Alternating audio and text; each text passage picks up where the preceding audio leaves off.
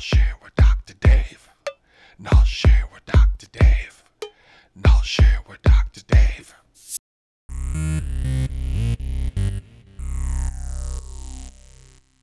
Hi, and welcome to the KnolShare with Dr. Dave podcast, hosted on grokshare.com and streamed on iTunes and Google Play.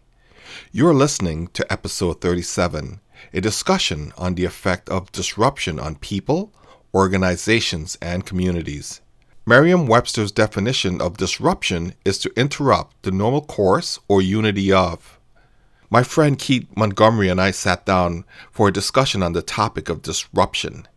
We share a common passion for this topic as we see change as the only constant. Well, hello, Keith. Keith Montgomery. We're here and we're going to talk about disruption. Disruption. So, Keith, tell me, why disruption? Why do you care about disruption? Or why should we care about disruption? Oh, well, I mean, it's one of those things I talk about 2 steps forward, but 3 steps back happens in people's lives. Disruption is one of those concepts that people don't really take seriously until it happens to them. And when it does, then, of course, it disrupts their life. But how would you actually describe disruption? You know, I'm sure there's an operational definition, Yes. right? Like everything else. There I mean, are. how would you describe that? Well, so in change management, you have just change and you have to deal with change and how people respond to change in an organization, also individually. The way I see disruption is massive change in a very, very short period of time, sometimes almost instant, or at least it feels instant. And that massive change is a shock to the system. So disruption has a shock component to it in my definition. So we could say Uber provided some level of disruption to our standard yellow cab service. Mm-hmm. Yes, it did. I heard the other day that you go down to the airport and the taxi cabs are no longer there. And it's kind of interesting because everyone is taking Uber, to get to their destination. So that's an interesting form of disruption.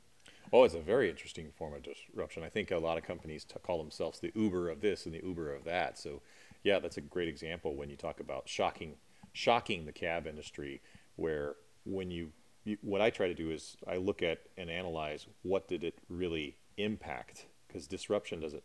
Shocking something, what did you shock and what was the impact? Well, the impact was people were relying on being a yellow cab driver. They took a long time to get licensed, and sometimes in London it takes a long time to get I think it's called a medallion. Yes, in New York. Very, very, very expensive, and it's one of those things that you study. It's almost like a lifetime achievement for some folks. And so when you have GPS now, and you have Uber, and you have these other things, well, maybe you don't necessarily need to know every map in your head and get a medallion. Maybe it's disruption again. It's just maybe all of a sudden you just need to have a GPS in a car and some form of ability to have some credibility with people so that they know you're not going to rob them and do bad things to them. So, all right. Okay, so it's a great example, and there's so many examples, but I would say massive change with impact to people, right, or societies or groups where all of a sudden their life wasn't what it was yesterday or the last week or something in a very short period of time, and there's a lot of uncertainty that comes with that.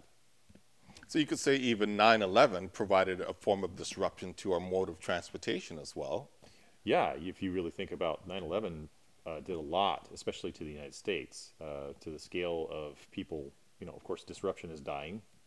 Breaking up a divorce, there's all kinds of other types of disruption. Well, a terrorist attack, of course, what it's really functioned to be, is a disruptive thing. It's not necessarily a war thing where you're going to war with somebody and you're actually trying to take over a country. You're really trying to disrupt people's faith in their system, faith in themselves or each other, those types of things. So I think transportation probably was disrupted. I never really thought about what exactly it was, but if you start watching how 9/11 really did what it did, it had a massive effect overnight on Americans.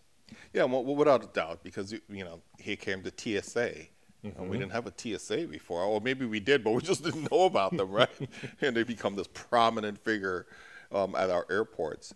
Oh yeah, that's a good point. Yeah, it was a huge deal too. Yeah, a huge deal. So, in terms of, let's look at disruption from agility Uh-huh. Yes. in that context, Right. and lean thinking. I mean, those are two of my favorite topics right Mine too. now. Mine too. Disruption is also one of them. I think about disruption in the context of innovation.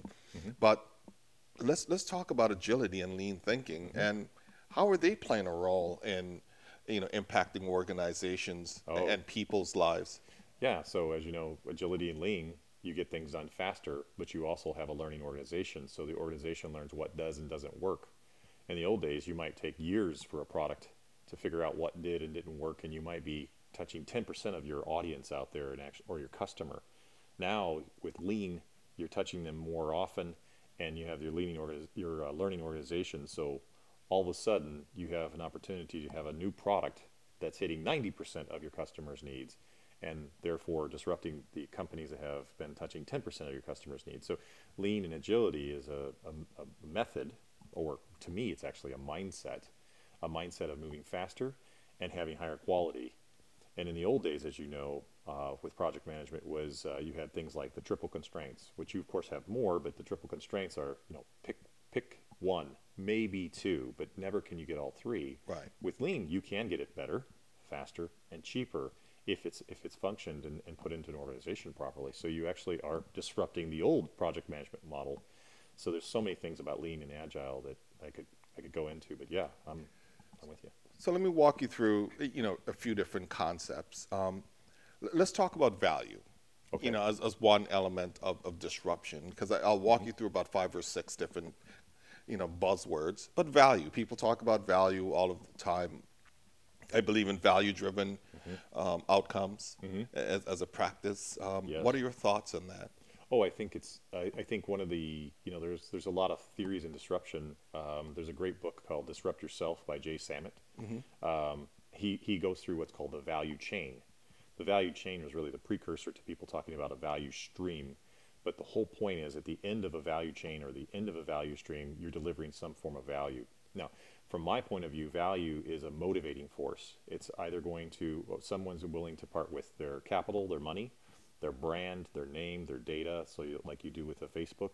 So in some case, you're getting something from an exchange point of view, like an economics definition, but you're motivated enough to be able to give up something for it. Therefore, you can start to say that has value. And then from that point, you start asking the question, okay, so what are the course of events or the projects necessary to be able to deliver that thing of value? And then of course we have to validate it with the clients. Do we have, in a business model, do we have a lot of people who would agree on that value? And all of a sudden you've got a business. So yeah, value is a very, it's a much used buzzword. But I think one of the things that I try to do is, just like disruption, give it a real definition, give it something that you can actually apply. So in the context of value, you're saying it's something that's received, but we could use empiricism as one context Oh yeah. of disruption, because empiricism gives us the ability to learn based on, validated Yeah. experiences. Yeah. So how do you, when you start building the relationship between value and empiricism, or empirical outcomes, Yeah. let's talk about that in terms of what do we look for? Well, so empiricism to me is, instead of guessing, we experience Right. what it is we're trying to do, right? So I would define it as that. So if I'm looking at experience, experience lets me know, I can validate that this was indeed valuable to me. So that's how I would answer that. I mean, empiricism is interesting. Societies go and they fluctuate back and forth. Sometimes they're very, very, empirical, like the ancient Greeks. Why they had to me, a very advanced educational system is they really focused on project-based learning, really getting people or the kids up to speed on things by experiencing math, by experiencing geometry, by experiencing these things, as opposed to just kind of philosophizing about them only. And then we got into other groups where we got into philosophy, where we started to guess about things, which is important too, by the way. Everything, it's not like it's an imperfect world. Newton, for example, and others invented calculus to be able to theoretically understand how far is the moon away, or how long will Halley's comet come back around again. So these type of guessing isn't, it's not like it's not valuable, but it's a lot harder, to your point, to prove value. Well, yeah, because it's a hypothesis, Yes. right? And Yeah. that's what you use in a lot of calculus Yeah. and Or things like that, sciences, or right? So sciences, you right? can't You have to have a necessarily. hypothesis, and let's Yeah. try to prove that hypothesis. Another concept that we looked at Sure. as part of disruption is to eliminate waste, and I'm applying Oh lean yeah. principles to disruption, right? Yeah. And building that marriage. So we think about eliminate waste as a key valid marker Oh in yeah. disruption. Your thoughts, experiences? Well, now you're talking about disruption almost as a science, because if we start to identify those things that are waste of time, waste of effort, waste of people's talents, etc., right? All the different waste that exists. Now we're starting to identify the things that are not valuable, right? And if we're identifying those things that are not valuable, we're getting straight to the things that are. And it's kind of like distilling to me. If you're thinking about distilling back to this business model where most businesses might be reaching 10% of their audience, you're taking another business model and saying, I'm reaching 90% of the audience. That other business doesn't stand a chance. So you're going to disrupt them, first of all, but you're also going to disrupt the expectation. For example, the consumerization of applications when you have them on your apps. And more you go into a big company and you see an ERP system or a large computer system, and it's really hard to learn and it's hard to understand. And people come into the job with the consumerization approach, like, I just want an app. I want to be able to use it. I want it to be user friendly, and I want to be able to it work for me as opposed for me to work for it. So that was a huge disruption that you're talking about. And to me, that is because you've really addressed wastes, the wastes of you need all these other factors in that software that you might have. You use these factors, so why don't you focus on these factors, and then you're going to get a high adoption rate. If you get a high adoption rate, then you're going to get feedback as well. So it's a really great cycle. As you know, the plan, do, inspect, adapt cycle is is a scientific cycle almost, because it allows you to continue to Yes, inspect, it's continual learning. right? Yeah, but and to pivot off of that, eliminate waste. The other context of that is pull. Oh yeah, Pull, all right? And you're yeah, only building exactly what the customer needs, right? And apps are that way. So you're building something that is adding value immediately. Pull. Let's also discuss pull and how oh that yeah. plays a role in disruption. Well, yeah, because of lean, what we're talking about in agile, if we are doing it correctly, we're thinking about prioritization of the most important thing. And so we have a list, we call them backlogs, as you know, or you can call them different things, but the whole idea is we've got a set of tasks or stories or some requirements that we want to get done, but we also know that we've taken the time to really put some value against it. And now we're basically saying, what can the system, what can we as people get done? So we pull from that backlog into what we're doing. Well, that mentality, that might seem like just a method, but to me, it's a mindset shift, right? The world is pushing me around versus I'm pulling the world and the most valuable parts of the world to get done. So to me, pull and disruption really start to marry up because I'm accomplishing the most valuable stuff now, right? Certainly, And delivering the most valuable. certainly, and if we take it a step further outside of the organization, Hmm. the pull is driven by market demands. Pull is driven by Yeah, customer need, yeah, customer wants. It's not even a need, right? yeah, And so it could be a want if you're dealing with an NGO type scenario, yeah, yeah, right? sure. So pull also has that other effect where the world is saying, I need more water, Yeah, clean, fresh, clean water. So that becomes a pull on the organization, and then that becomes a focus, and the disruption then can be applied, mm, in that context. Well, how do we give them more clean water? Well, yeah, filtration systems right. is another way of disruption. Because so if you break out of the organization, you look at the customer needs Hmm. from a pull context. What are your thoughts about that? Well, yeah, to me, again, pull is a whole mindset shift where it's like enablement or empowerment. Push is almost the opposite or can lead to the opposite. So when we empower people, and you think about Daniel Pink's presentation of autonomy, mastery, and purpose, it frees those things up.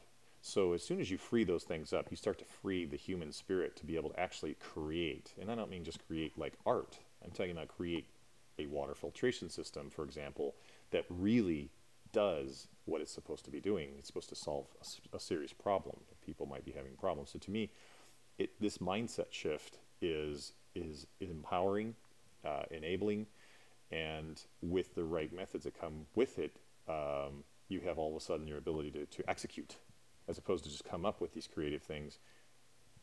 As I say a lot, ideas, they're commodities, but execution, that's where it is. That's where everything and the magic lies in my book. Yeah, bringing things to market. Yeah. Now, as we think, Clayton Christensen, he has the Big fan. context about, he talks about innovation a lot. He came Oh, up with the whole, I don't know if he came up with, but he kind of brought to light the difference between sustaining and disruptive innovation. yes. One of the things that he talks about is the job to be done Yes. model, and as opposed to Brilliant. just straight up voice of customer, the jobs to be done, Yeah. and identifying those. Flow. Yes. No, let's put flow in the context of the jobs to be done and flow and how we allow that to come through, because that's all part of disruption too, right? Yeah, flow. So it was funny. I was thinking about that this morning, and it's one of those words again that everybody talks about in sports and different places. Like there's books about flow and how to get into the flow. But what is it, right? Yeah. So first of all, big fan of Clayton's. Yeah, He love his stuff. he articulates this job. He gives the example of McDonald's and what a milkshake, for example, the job that it fulfills. And McDonald's was under the impression that it was several jobs. It had several purposes that you could sell a milkshake to about anybody, but they actually zeroed into it really had two Yes. purposes. One was when people had to drive to work, it was something that filled in their stomach enough, and it was something they could put in their hand for about 20 or so minutes. They could do the same thing with banana, but the banana it got in the way, it got sticky, so it had all these features that weren't so good. Waste, if you will. Yes. So it had that one job, and as well the other job was a drink or something to share with your child or somebody that was in your life, where it made you really have about 30 minutes with them because it took some time to have it. So you had something sweet to share, and so it became more of a communal or a sharing opportunity. And so it really had two jobs.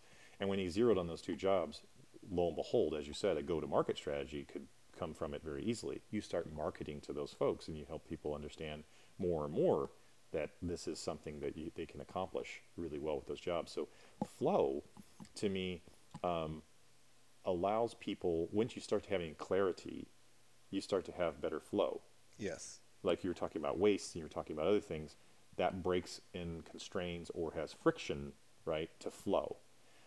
But I also believe, and I talk about this a lot, is the individual, it's very important for the individual to understand their flow, not just the business flow and the market flow, but I think people have to understand that with this disruption concept and other things, it's constant and never-ending mental hygiene is what I call it, right? So you floss every day. Why don't you take care of your brain every day? Yeah. And if you are truly uncertain and you truly are getting disrupted in some way, shape, or form because a new technology's come out, and it does almost every day now, right? Right? I mean, Yeah. nobody can keep up with this. It's funny people talk about people in the technology space that know everything, and I just laugh. I'm thinking, who? Right? Because that flow state is now, it's almost global, the way it has to function. Yeah. And in order for it to function, in my opinion, we really have to deal with our own state of mind and our state of being and understand what is valuable to us, but also understand how we have been disrupted and how to get back to being able to get into a certain level of flow. Right? So less friction. And I believe we are our own worst enemies when it comes to this, because we don't realize one set of disruption, just like in change management, you need to deal with it. And if you don't, it accumulates. Yep. And this accumulation can cause a team or a community or a world to be very much out of flow. So the idea of Christensen's, he has a lot of theories around education and disruption in education as well. Yeah. And so I pull from that concept of, I really want us to sort ourselves out first if we want great teams and we really want to have a true amount of flow. But that's a whole other conversation. But flow is it's hard to describe. Well, it It's like is. time. It's time. Well, It's things yeah. moving in a certain at a certain pace, a certain cadence. Cadence, yeah. That's flow, Yep. and so it's the ease of how we interact. That's Yeah. a flow, Yeah. and so I mean we could provide certain type of examples of what that is. Mm-hmm. I mean, you see it happening in the game of basketball, football, any Mm-hmm. other game. You can Mm-hmm. see the flow happening if you're Oh really yeah. tuned in to what's going on, Oh yeah. and you know enough. Yeah. Right? I mean, it's really interesting, but also commitment. Mm. I look at commitment as another aspect of disruption because you can't. It's hard to achieve disruption without being committed to the work that will create that disruption. Sometimes you don't even know that you're Yeah. going to create a disruption. Yeah. But commitment in terms of an organization, an individual Yeah. putting in that effort to get that. See, I see commitment. I had a teacher who said, "My life will work insofar as the agreements I keep." Hmm. And commitment comes from making an agreement and following through. For example, you and I were going to do this podcast, Yep. and we agreed that we would show up at a certain time. Yep. Or if we couldn't, we would text each other or whatever. There's a certain level of agreement because the outcome, back to value, the outcome of those agreements being kept is trust. Yes. With flow, if you have flow without trust, you have, in my opinion, you could have a whole freaked out person, group, society, or whatever, because how could everything's flowing around you and you don't trust yourself and you don't trust others because you don't keep your agreements. Yeah. So I feel commitment is absolutely, I agree with you, is key, and I break it down to keeping small agreements, making your agreements carefully so that you can understand where you can trust yourself and other people can trust you, and therefore you can jump into a level of cadence and flow that people can then rely on. Hmm. So next thing you know is we have what you were just alluding to, sustainability. Right. Now, also, as you walk into sustainability, Mm. let's talk about inspect and adapt. Oh boy, yeah. Right? As we're having this, our conversation is flowing right now through different theories and Sure, contexts. sure, we're So talking. let's talk about sustainability in terms of inspect and adapt. Mm-hmm. Because in order for us to be sustainable, first we have to be aware, Yeah. and then we have to make a decision, a commitment, Mm-hmm. and some agreements to ensure that we can get to the valuable Yeah. outcome that we're pursuing. So your context, your perspective, let's have a dialogue around that. Fantastic. I mean, well, the great thing about empiricism is we're doing it right now. Yeah. We're doing an inspect adapt kind of right now, looking at, well, what have we just talked about? Yeah. Right? So we've gone in some areas and we've gone in some philosophical areas and we've talked about disruption and other things, and we can then inspect it. So I think the great thing about, plan, do, inspect, adapt is it can be applied often, if not always. I want to be careful with that, but often to any situation that I want to learn from and then I want to continue to get more value from. For example, our conversation right now. Yeah. So how I would apply that is anywhere that I realize that I could do better or I want to do better, I want to inspect it. But this comes back to trust again, though. Do I trust myself enough to ask hard questions? Or do I want to sweep it under the carpet and say, no, this is good enough and I'm okay? And I don't want to look at that part of myself. And I don't want to look at that part of the situation. I just want to move on and finish this thing. Well, in some cases, expediency is smart. But most of the time, I want to be better tomorrow than I was today because I learned something that was actually useful or valuable.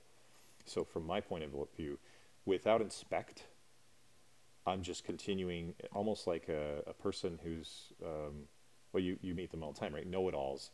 They supposedly know it all and they can just tell you everything. And it's like there's no real inspection or introspection to being open. And so therefore, in my opinion, they may have been really advanced maybe 10 years ago or maybe even up to a year ago, but things change. And so if they're not open to other people's opinions, and so we have retrospectives and Yep. things are like that from inspect, right? So I would just answer your question saying I just applied it right now, right? Let's inspect it. Let's ask ourselves a question. Was this what we were trying to achieve? What were we trying to achieve? It gives us a clarity of our commitment. Well, gosh, we made the wrong commitment. We were thinking the outside world would value this, and we were wrong. Now, we've got to have the wherewithal, of course, to say we were wrong. Yeah. That's back to the sorting yourself out thing. And then trusting yourself enough to say, it's okay for me to be wrong. It's not just okay, it's a beautiful thing, Yeah. right?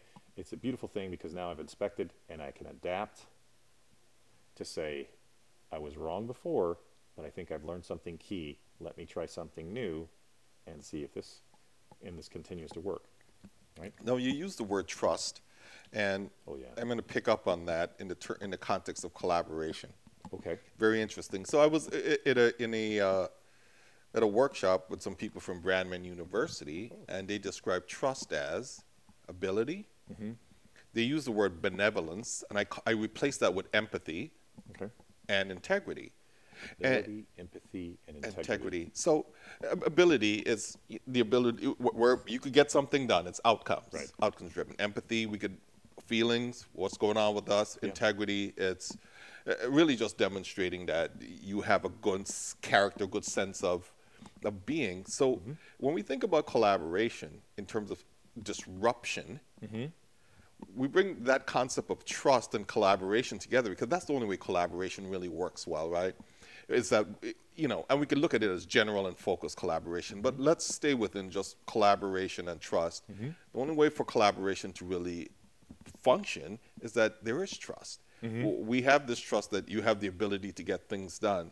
We have the trust that we could connect and get things done. Mm-hmm. And also you have the integrity of really meeting your commitments Mm-hmm. of the work that we're going to get done. So your thoughts in terms of that, just Right. dialoguing around collaboration, because people like to do this general collaboration. We throw the word around, let's collaborate. Oh gosh, yeah. It just drives me It's crazy. collaborative software. And Yeah. thinking, what? Yeah, what are you talking about? Software does all the work for you. Yeah. First of all, thank you. I just learned. I agree. I define integrity, for example. I do what I say, Yeah. and so no one's going to be perfect in integrity. No. But the opportunity to inspect it and say, hey, I didn't do what I said, and here's my makeup that allows me to get back in integrity with you. So integrity is something you can fall out of, but you can get back into, in my Yeah. opinion. That for a team, that can be a crux to collaboration because you're constantly falling in and out of integrity. Everybody's busy. Everybody's being pulled in different. If you're in a company, of course you're going to be pulled in different directions. You can be, right? So with a shared outcome, a shared understanding of outcome, I like that. The whole empathy thing. I agree that there's a point where we really can't share an understanding of outcome unless we feel it together. Yeah. So I like that too. What are my thoughts about it? I mean, I think it's great. I think you just taught me something. Yeah, it was just interesting that it's one of the things that I've held on to lately as I've started to think about trust. Oh yeah. And it's more than just an emotional connection. It's all of these things about, yeah, I know Keith will get this done because he has integrity. I know he has the ability, and I know he's empathetic because he could really connect with the reason why I want this outcome. Right? Yeah. I mean, so how do we apply all of this disruption to education? Ho, 'Cause ho, ho. that is, I'm walking you through this conversation, ain't I? I'll tell you, that's a passionate subject, as you know, Yeah. and probably longer. Maybe another we go in deep, but how can we apply it? First of all, you were just doing it before as the definitions. I'd like to redefine education. Yeah. It just doesn't happen in a schoolhouse. No. It just doesn't happen at a university.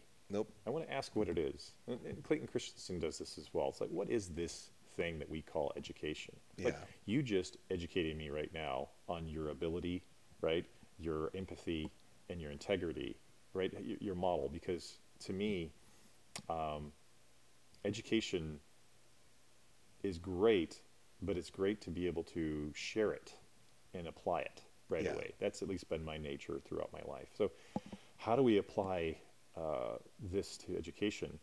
I think I focus a lot on principles and understanding, like, for example, the agile principles or lean principles. I mean, there's so many principles. People talk about there's 12 agile principles. Yes, but there's actually there's more than 1,000, right? There's so many course. principles out there, right? Yeah. So focusing on the principles that work best for that group of community, and so we're talking about the education community, really getting a set of principles that have great outcomes consistently, and are really well thought through.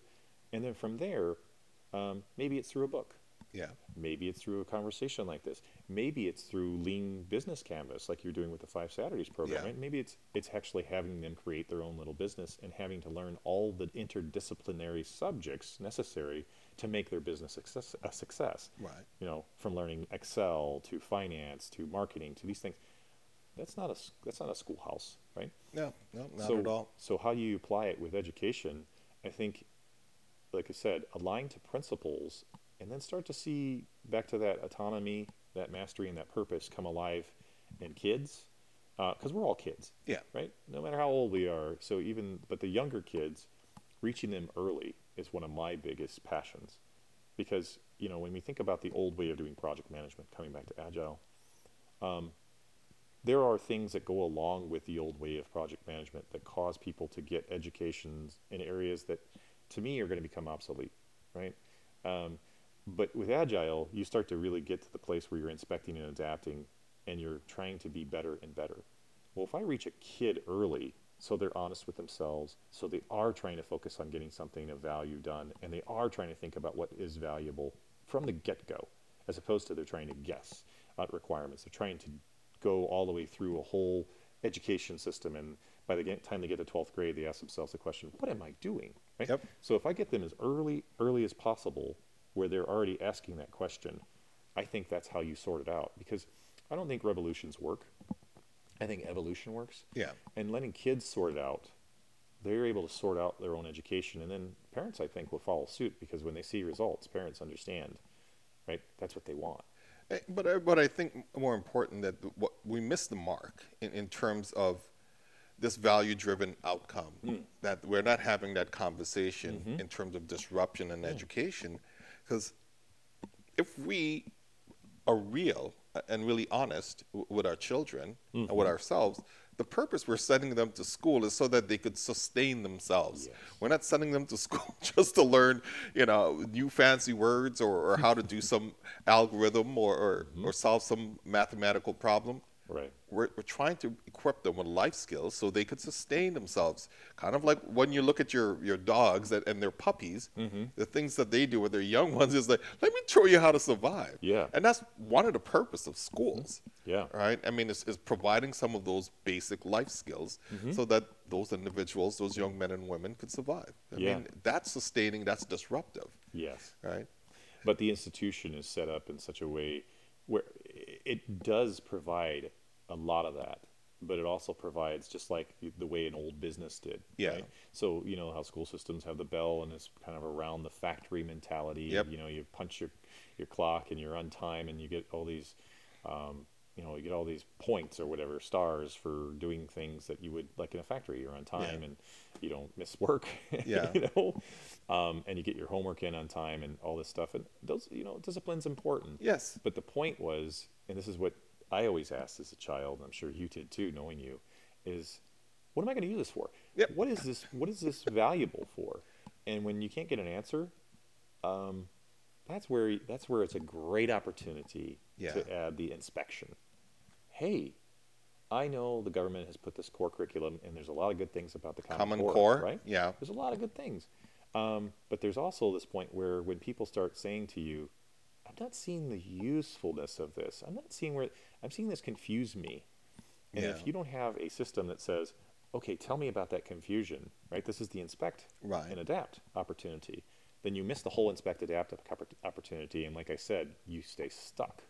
And but even more important, not just being stuck. The thing is, can we take Common Core and interweave that into project-based or what I would call agile-based learning, right? Yeah. Where you need to learn how to read, you need to learn how to reason, Oh, you need to yeah. learn history, and then now you could start seeing the application of of these Common Core courses into producing a value-driven outcome. Yeah.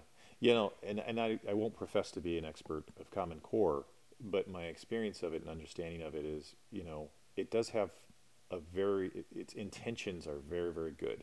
It's getting away from, a right or wrong answer, Right. and which leaves a person in that uncertainty and unknown to have to continue to do their own research and to do their own searching. I think there's a positivity to that, but I also think that what you're saying is is true. It's a hard, I think, subject for people to take, because you're right. You have to learn how to read, but I'd like to turn around a system from a mindset perspective, saying, I want to learn how to read because I want to accomplish some goals. Back to your project-based Yeah. learning. I want people to lean in and want it.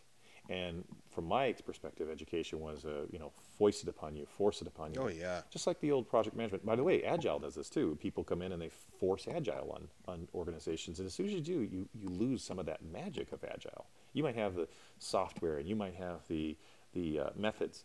But if you don't have people really saying, yeah, I'm in, I'm ready, then you lose a lot of the magic of that energy and the creativity that happens. And I think with schools, the way it was for me and the way I've seen it for others is it's a drudgery.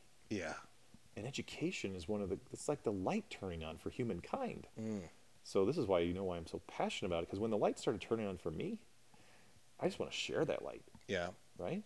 And so what you're saying is correct. I want them to want to learn to read. I want them to want to, learn math, but learn math to apply it to something, to solve a problem. Water filtration, for example. Yeah. Why not? Yeah. Right? It's a great subject. Why not? But if we want to summarize our conversation Okay. in terms of disruption, and we talked about a lot of things. We did, yeah. Why don't you summarize disruption, from your perspective and from the conversation we've had thus far? Well, it's a massive amount of change in a very short period of time. It's neither good nor bad, right? It can be like death. It can completely take you out of the game, right? Not you being dead, but someone else close to you being dead. I mean, it could take you out of the game, or it could free you from something that you didn't want in the first place. For example, we're talking about the way the educational system is. Yeah. Right. So the trap that we get caught in is saying, okay, now it's great to be a disruptive company, or it's great, it's really understanding, and to me, it's a massive amount of power that's happening that has to be respected. And so it can be used for good, Yep. it can be used for bad. And it's very important to be able, back to flow, to be able to sort yourself out so that you aren't taken out of the game, and you're able to work with disruption no matter what it is. So you understand there are processes around working with disruption. So Most excellent. previous- One thing that I want our audience to do is I always want them to reach out to you Sure. and sure. connect with you. Twitter, Yeah. Facebook, Yeah, LinkedIn. Yeah. Why don't you just kind of share that information with our audience so that they could just connect with you and say, hey, Keith, I like your disruption, or I have a question, or I disagree. Yeah. Why don't you share with our audience that information? Well, the best way to reach me is the employer is cyberoi.com, right? Organizational intelligence is what that stands for. And then LinkedIn and Keith Montgomery. And if you find CyberOI and Keith Montgomery, you can pretty much easily find me. Okay, so that's the best way for them to connect that's with you. really the best way. Yeah. Because the good news is, like you, I live what I love to do, and Yep. and these philosophies aren't just philosophies. I apply them. So my work is similar to my philanthropy, or whatever you Yeah, call it. pretty much, my yeah. giving back. Yeah. Yeah. Yeah. I mean, Appreciate great that. being passionate. I mean, I really enjoy having this passionate conversation.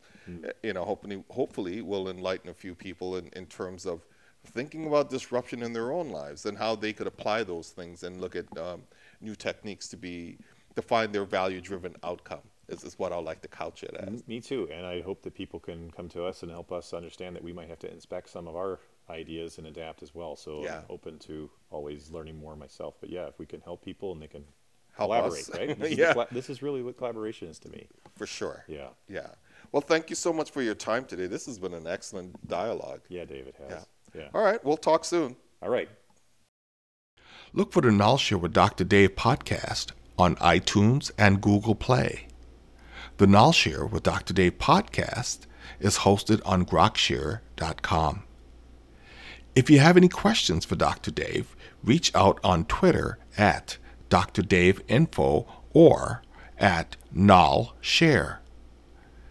This podcast and interview produced by Dr. Dave Cornelius. Copyright 2017, KnolShare. KnolShare with Dr. Dave.